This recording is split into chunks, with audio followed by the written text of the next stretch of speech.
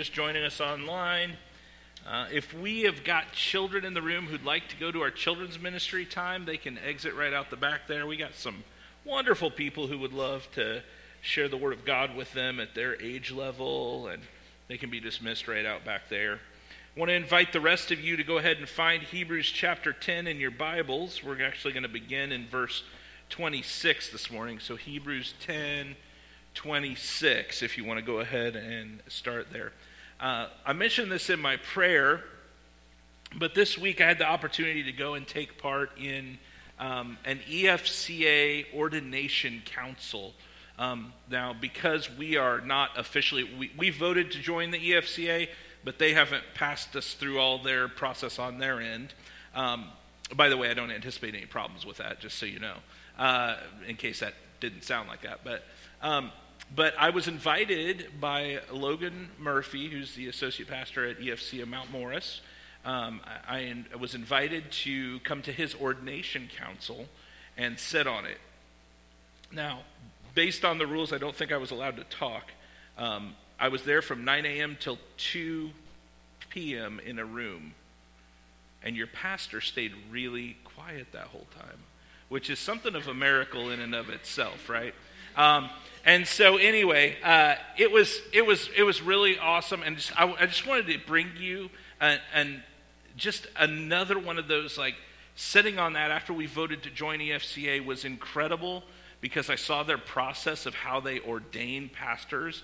And let me just tell you, if there is a pastor and he is ordained as EFCA, you are guaranteed that not only does he believe everything in that statement of faith, which is still out there on the table, but he can defend it, because he has to orally defend it in front of a group of his peers. And so let me tell you, you can be assured of that. And so anyway, that was a really good experience for me. It was long and tiring, and they didn't let us have lunch until 2 o'clock, so I told them I was sure they weren't Southern Baptist, because when I was in the Southern Baptist church, there's no way we're waiting until 2 o'clock to have lunch. So it's like, I know y'all ain't Baptist, but anyway. Go ahead, as I said, open to Hebrews chapter 10. We're going to begin in verse 26. Now, according to our good friends at Britannica, there's a guy in history named William Wilberforce. Maybe you've heard of him, maybe you haven't, but he was a British politician and a philanthropist who, from 1787, was prominent in the struggle to abolish the slave trade and then to abolish slavery itself in British overseas possessions. His advocacy for abolition of the slave trade was driven by the fact that he'd become a Christian. And there was a movie made about him a few years back called Amazing Grace. I own it, but I've never seen it, because I believe it's got a big scratch in the DVD. And so, anyway, young William Wilberforce, when he was a young man, he was discouraged one night in the early 1790s after another defeat in his 10-year battle against the slave trade in England. He was tired and frustrated, and he opened his Bible and he began to leaf through it, and a small piece of paper fell out and fluttered to the floor. It was a letter written by John Wesley shortly before his death. Wilberforce read it again. "Unless the divine power has raised you up, I see not how you can go through your glorious enterprise in opposing that abominable practice of slavery, which is the scandal of religion, of England, and of human nature. Unless God has raised you up for this very thing, you will be worn out by the oppression of men and devils. But if God be for you, who can be against you? Are all of them together stronger than God? Oh, be not weary of well-doing. Go on in the name of God and in the power of his might." A message from John Wesley to young William Wilberforce, who was discouraged, who faced persecution, and was tempted to just give up instead to persevere. And John Wesley, who I will say I've got theological beef with this guy, so don't use this as a ringing endorsement of him. But John Wesley knew a thing or two about perseverance. So here are some particular entries in John Wesley's diary. So I'm going to read to you now from his diary, which sounds really riveting, but hang with me, okay? This is from the diary of John Wesley. who knew a thing or two about perseverance. Sunday morning, May 5th, preached in St. Anne's, was asked not to come back anymore. I can identify, right? Sunday afternoon, May 5th, preached in St. John's. Deacon said, get out and stay out. Sunday morning, May 12th, preached in St. Jude's. Can't go back there either. Sunday morning, May 19th, preached in St. somebody else's. Deacons called special meeting and said I couldn't return. Sunday evening, May 19th, preached on street, kicked off street. Sunday morning, May 26th, preached in Meadow. Chased out of Meadow as bull was turned loose during service. Sunday morning, June 2nd, preached out at the edge of town, kicked off the highway. Sunday p.m., so Sunday afternoon or Sunday evening, June 2nd, afternoon, preached in a pasture. 10,000 people came out to hear me. Today we come to another difficult passage in Hebrews.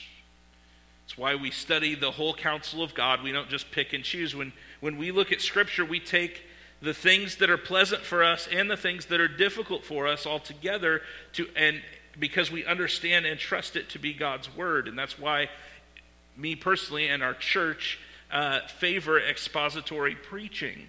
This simply means that we want to expose the meaning of the Bible and apply it to the lives of the people. Now, in today's passage, we find both a solemn warning and an encouragement or an exhortation to persevere, which is why I started out talking about perseverance.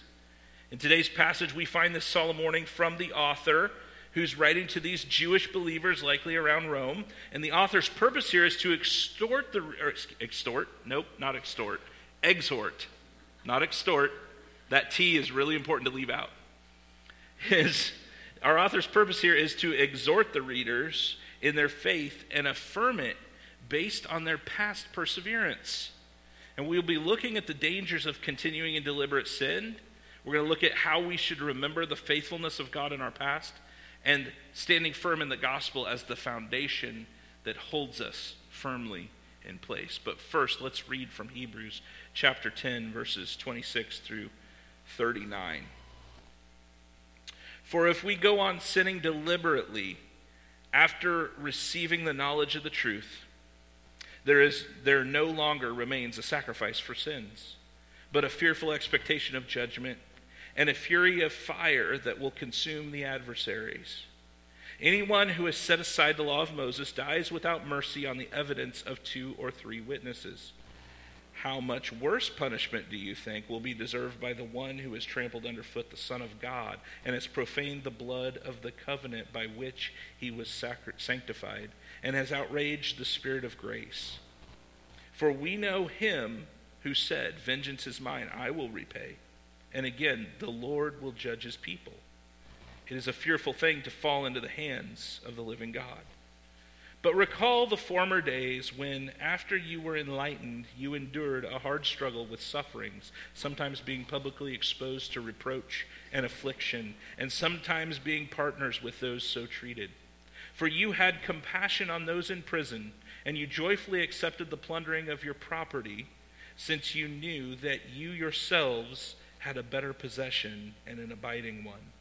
Therefore, do not throw away your confidence, which has a great reward. For you have need of endurance, so that when you have done the will of God, you may receive what is promised. For yet a little while, and the coming one will come and will not delay. But my righteous one shall live by faith, and if he shrinks back, my soul has no pleasure in him.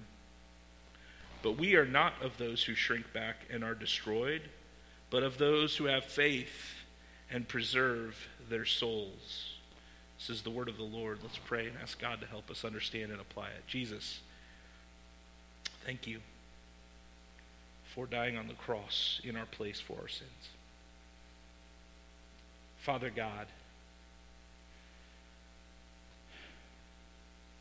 help us understand your word. Help us apply it to our lives. May our trust in you, may it change the way that we live our lives. Help us to take this warning seriously not to become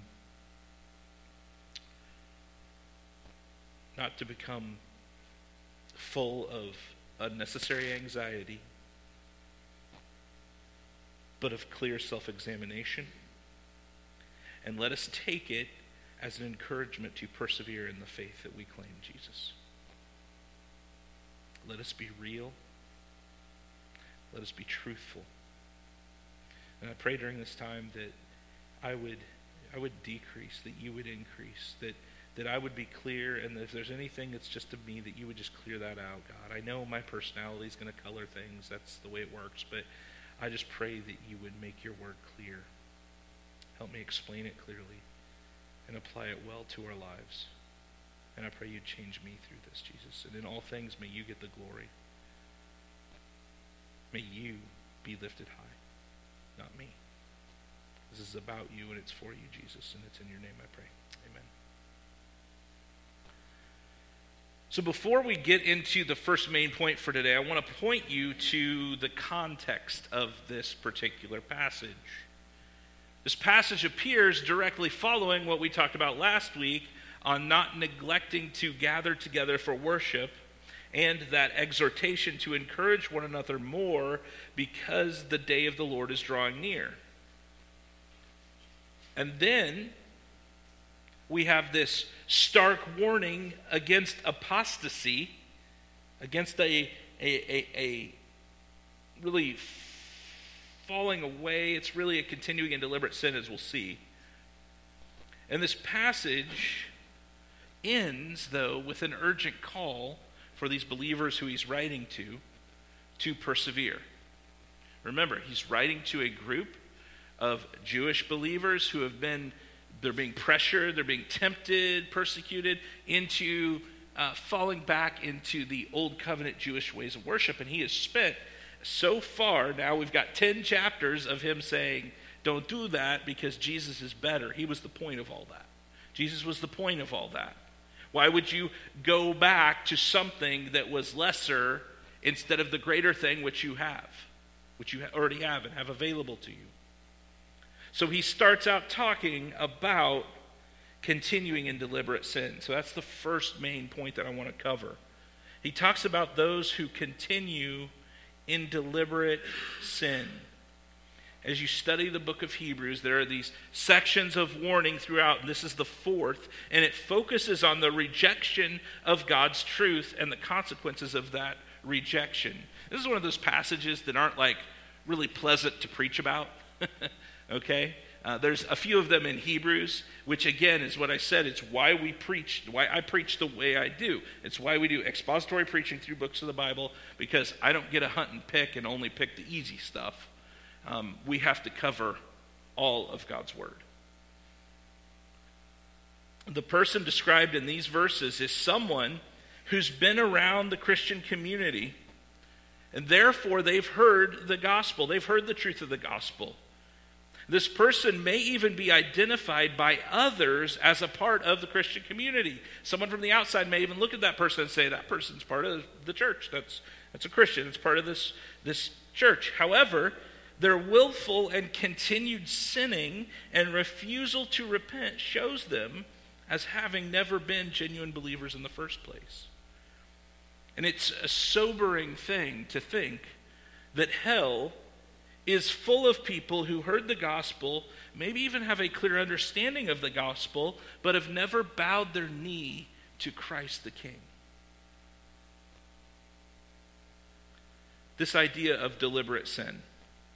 This carries the idea of going on in sin on purpose. It's deliberate. It's continuing on in it, knowing, yes, this is sin, but I'm going to continue doing it. I can illustrate this. Now, I'm not making a statement about these people's eternal destiny, just so you know. But I once had a couple years ago, okay, not here, just to clarify. Years ago, I had a couple who were singing in the praise band or involved in the praise band at church, the worship band. And I found out that they'd moved in together. And I called them in and I said, hey, I've heard this. Is this true?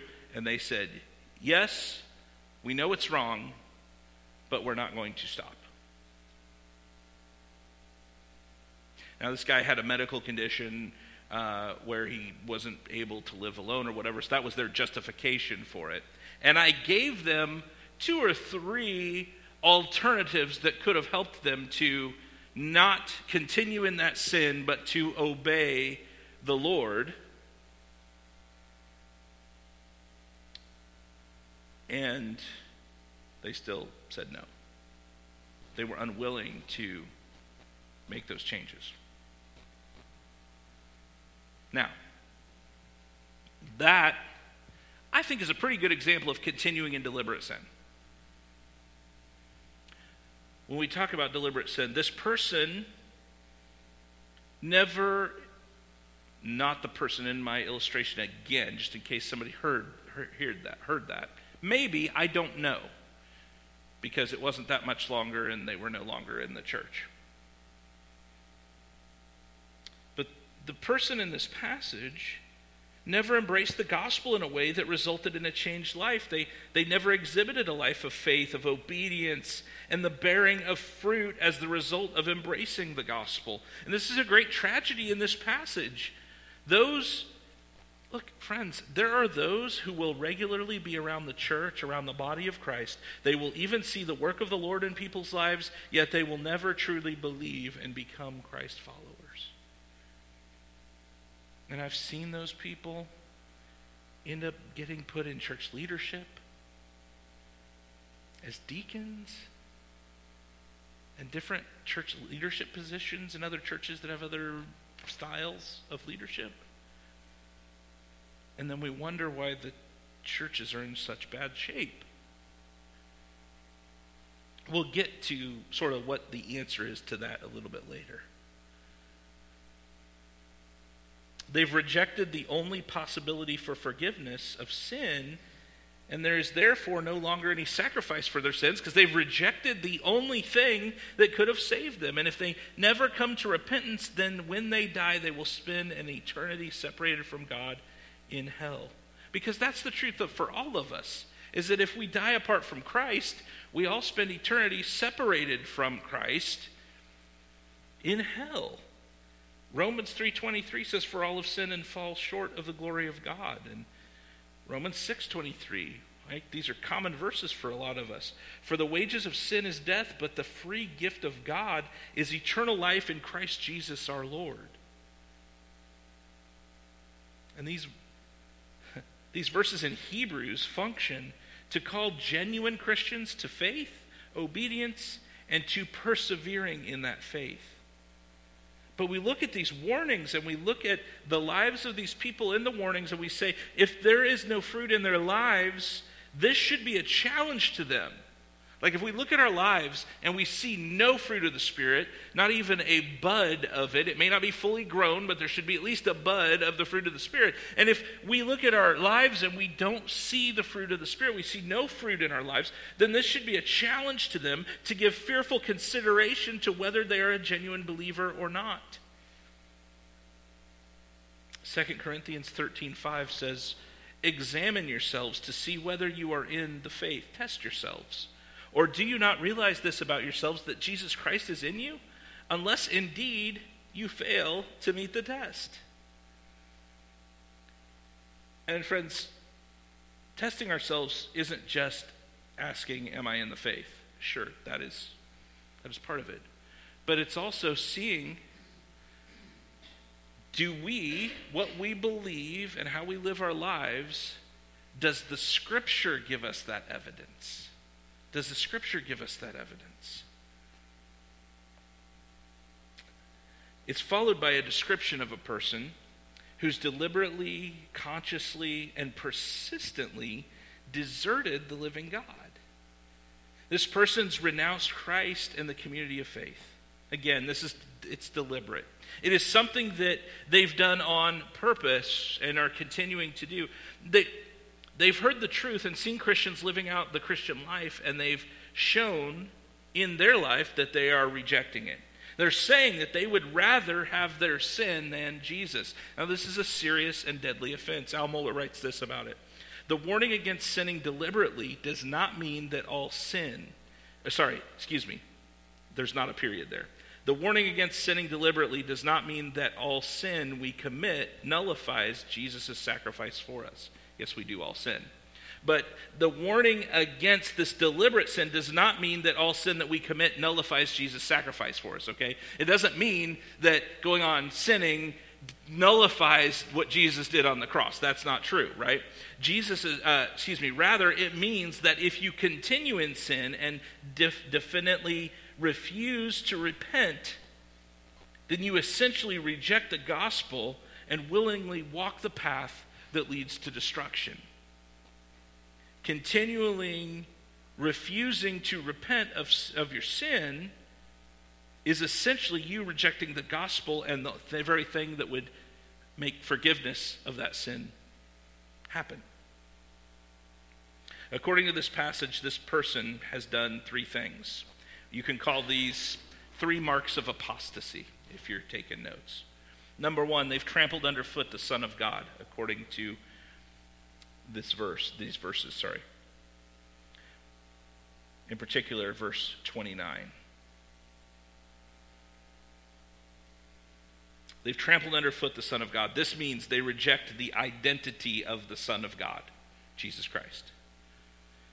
The second mark of apostasy, they, according to this verse in 29, they have profaned the blood of the covenant. This means they don't believe that the blood of Christ can purify them from sin. It is to spurn the purification that Jesus' blood accomplishes. And number 3, according to verse 29, they have outraged the Spirit of God. In the ESV it says the Spirit of grace. They've disparaged the Holy Spirit.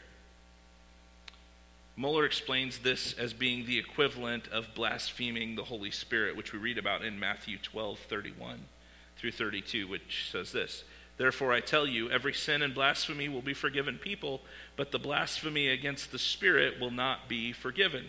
And whoever speaks a word against the Son of Man will be forgiven, but whoever speaks against the Holy Spirit will not be forgiven, either in this age or in the age to come." The person described in this passage has insulted God. They've insulted God. This person, who had been identified with the community of faith, has renounced that identification. He's saying he's not on the team. This person's apostasy is evidence that his identification with the Christian community, with the church, was superficial. He was not a true and genuine believer. We see this pretty much running rampant in what modern day is referred to as deconstruction. We see a lot of these people, a lot of kids who were raised in the church and now they're in their 20s and 30s, and they're deconstructing is the term they use. And on the other end, many of them come out basically pagan. Not all of them. This passage should be a means by which the church, those truly part of the family of God, will be braced and provoked to persevere in faith and in obedience. Now, how? How are we to be provoked and braced for faith and obedience? That's what he gets to next, by telling us to remember his faithfulness, to remember God's faithfulness. The author goes on to remind the Christians that he's writing to of their perseverance even in their suffering. He's telling them to remember the evidence of faith in their lives displayed through their persevering in suffering. He's saying, hey, remember when you suffered and you held firm, keep holding firm. Remember that God was faithful even when bad stuff was going on in your life. And he listed their sufferings, Hebrews 10, 33 through 34. Sometimes being publicly exposed to reproach and affliction, and sometimes being partners with those so treated. For you had compassion on those in prison, and you joyfully accepted the plundering of your property, since you knew that you yourselves had a better possession and an abiding one. Friends, as Christians, as believers in Christ, followers of Christ in this world, we will face persecution. I don't know exactly what that's going to look like for us, but the further down the timeline we get, I think it's pretty apparent that we will, if we're going to follow Christ the way the Bible says to follow Christ, we will face persecution. And the original audience for the book of Hebrews did as well. Given the endurance of the people, he urges the continuing confidence. And this endurance, the goal of it is inheriting the promised salvation. The people could look back at what God had done in sustaining them and be encouraged to persevere in their faith till the day when Jesus returns to make all things new. God is faithful to keep his promises. We read elsewhere in Hebrews that it's impossible for God to lie. So when God has said something, like he's going to return for his church, you can take it to the bank. Remember his faithfulness. He will help us endure and stand up under persecution because he is the grantor of faith. And he is the one that works salvation.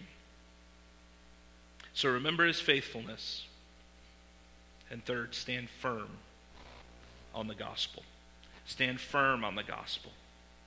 How do we combat a persecution, a pressure to give up on our faith, a pressure to go back into whatever the world wants us to do or to go forward into whatever the world wants us to do? How do we fight that? We stand firm on the gospel. The author goes on to encourage perseverance in the lives of his readers. And he lets them know that the wait for the end will be short.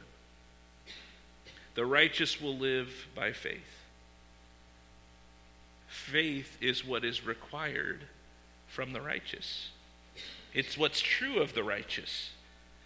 As those who have perfect standing before God because of the blood of Christ, we are expected to live by faith. Romans 1:17.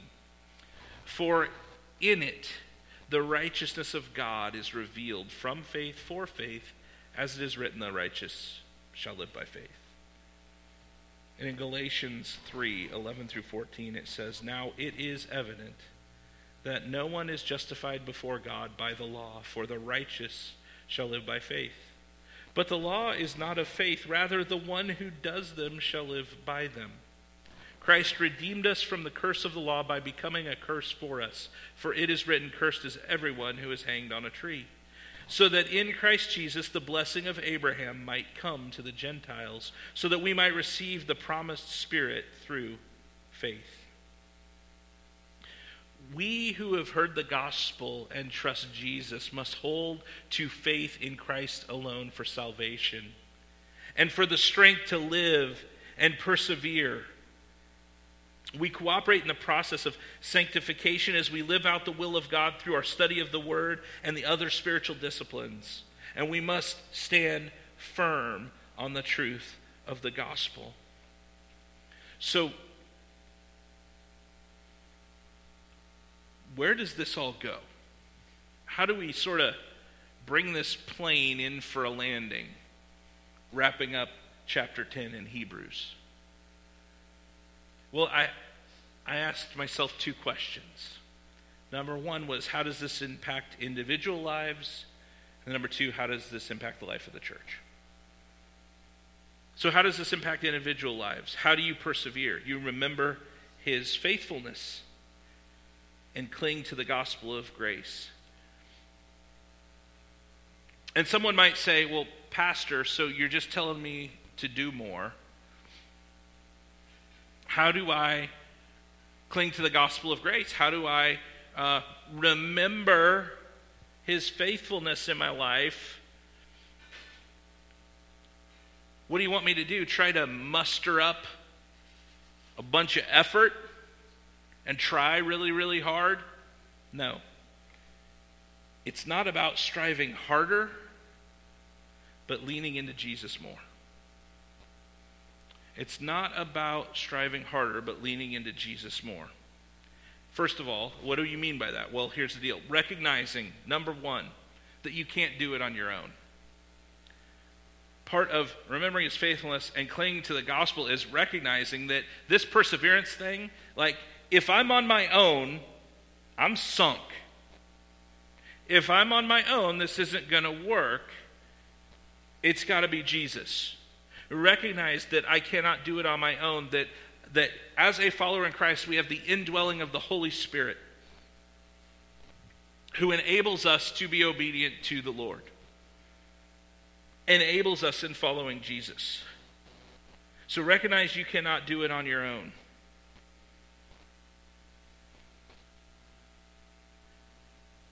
This is the message of the gospel, right? That you can't do it on your own. You can't save yourself. You can't be good enough. You can't just clean yourself up.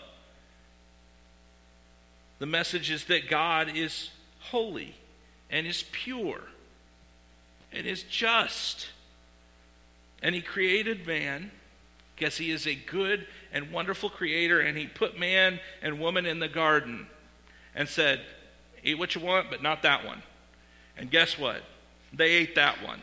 And sin entered the world, and from that point out, we all are going to, at our core, we are sinful, have a sin nature, and given the choice, we will lean automatically towards walking away from God, towards rejecting him because of sin. And so God, because God is holy and just and must pour out wrath upon sin, but God is also love, in his sovereignty and his wisdom, he had a plan for fulfilling both his justice and his love. So he sent Jesus, the God-man, 100% God, 100% man, to earth in the flesh, lived a perfect life in our place that we couldn't live, and then died a death on the cross sufficient to pay the price for our sin. As a substitute, in our place he died. And in doing so, as he is dying with our sin on him, he gives us his righteousness, his right standing before God. So that when God looks at us, he doesn't see us as sinful people, he sees us as his righteous kids. And Jesus died, dead. And 3 days later, arose from the grave, proving that God accepted the sacrifice, that all the stuff Jesus said was true. Because if any of the stuff Jesus said didn't come true, then why would you believe any of it? But everything he said either has already come true or will come true when he returns. That's the gospel. The fact that you can watch another church's sermon, just pick random church online, and maybe not hear that is really scary because of the first part of today's passage. Genuine conversion.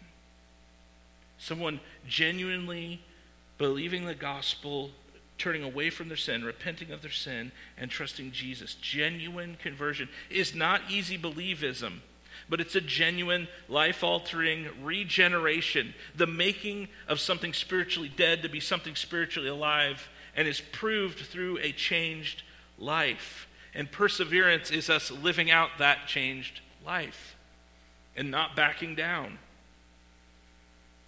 So how does it impact individuals? It impacts individuals when we trust the true gospel and we live out in obedience out of gratefulness for what Jesus has done, the gospel. Okay, so how does this impact churches? Well, it's going to impact churches when individual lives are impacted by it, right, and start living that way. But how does it impact churches? It does in this way. As a church, we have to be careful about who we admit to membership and focus on regenerate church membership, meaning making sure somebody, as best we can tell, you never fully know someone's heart, right? I can't fully see what's going on in your heart. But as best we can tell, make sure that the people we admit to membership in the church are actually Christians. Yeah? I think the church has responsibility for that. So how does this impact churches? I think being real and considerate about how we focus on regenerate church membership.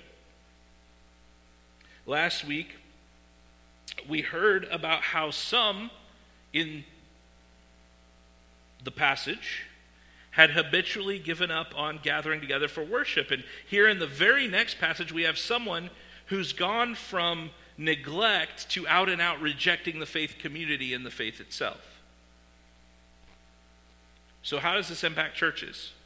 When we see someone who has neglected the gathering together, as brothers and sisters in Christ, we ought to be holding each other accountable. So when you notice that your friend who you normally see at church hasn't been here, maybe check up on them. I mean, we don't have to make it that like, maybe call them and say, hey, missed you at church. You be back this week, you know? Now, if they say, well, you know, you can listen to the whole message last week.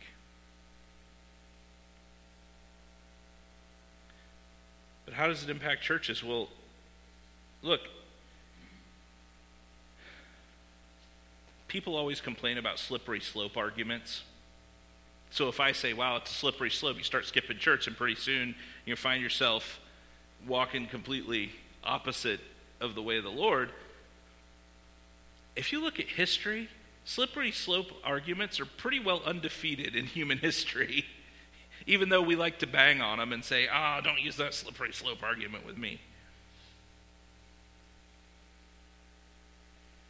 So what do we do? Well, we need to guard against unbelief in our own life. Repent of unbelief in our lives. Stay close to the Lord and to the church. And something real practical, do things that build your affection for Christ. As a church, we do things that build our affections for Christ. We preach the word. We sing worship songs. That we pray because we know that God is the only one that can help us. So in your life, do things that build affections for Christ, and the things that steer you away from affection for Christ, maybe don't do those. I know that sounds overly simple. I get it. I understand that. But if we as a people would do more of those simple things of just like, no, I'm just going to do this, and I'm going to focus on Jesus, we'd see a whole lot of difference in the more complicated things. And we do this not for fear of judgment, but because you see Christ as a great treasure that you would give up anything for. The call of a Christian is a call to come and die. Die to yourself, die to your sin, die to your own desires, and live. To live for Christ, by Christ, and in Christ. He was so intent on this that he came and gave his life for you to experience it. So won't you give your life to him today? Now, I'm going to ask the musicians to go ahead and come forward. I should have done that earlier, but if they would go ahead and come forward and get ready to play. I want to leave you with something that I want to be an encouragement to you today. Because the first half of this message, the first half of this passage is, it's hard. I want to leave you with this as an encouragement. Verse 39. The last verse in our passage today. But we are not of those who shrink back and are destroyed, but of those who have faith and preserve their souls. Our author takes his last verse here to express his confidence in their initial audience. So he was writing these and he's warning them about those who go on in deliberate sin and all this. But here he is expressing his confidence in them, not those in deliberate sin, but in the people he's writing to, and to the church that he's writing to. And he expresses his confidence in them. That though he has said some difficult things to them, he reminds them of their identity and their strength as God's very own people. And he expresses that they will not draw back, but they will persevere, thus proving their allegiance to Christ until the very end. Brothers and sisters, we must press on. The world is not becoming an easier place to follow Christ. I'm outraged with some of the dark sin I see in the culture around us, but we must not give in, for he who is in us is greater than he who is in the world. So cling to Jesus. Cling to Jesus. And persevere. Persevere. Cling to Jesus and live. Would you stand and pray with me? I'm going to close this with a word of prayer. And maybe during this time, the Lord has prompted something in your heart. Maybe you have recognized some indwelling sin you've got in you, or maybe some habitual sin, or maybe you've, whatever it is. I consider him today. Repent of the sin that you've been convicted of. And believe the good news of the gospel that Jesus died, yes, even for you. Even for that. And that there is hope. Let's pray. God, thank you so much for this day. Thank you for your word, though sometimes it is very difficult. That you give us hope. You don't leave us without encouragement. And I confess that you are the only one that can make us persevere. As we cling to you, you will hold us fast. Even when I think my strength will fail, when I've got nothing left, you promise us that if we cling to you, you will hold us fast, Jesus. Hold us fast today. Help us take you at your word and trust you in all things, Jesus. For it's in your name I pray. Amen.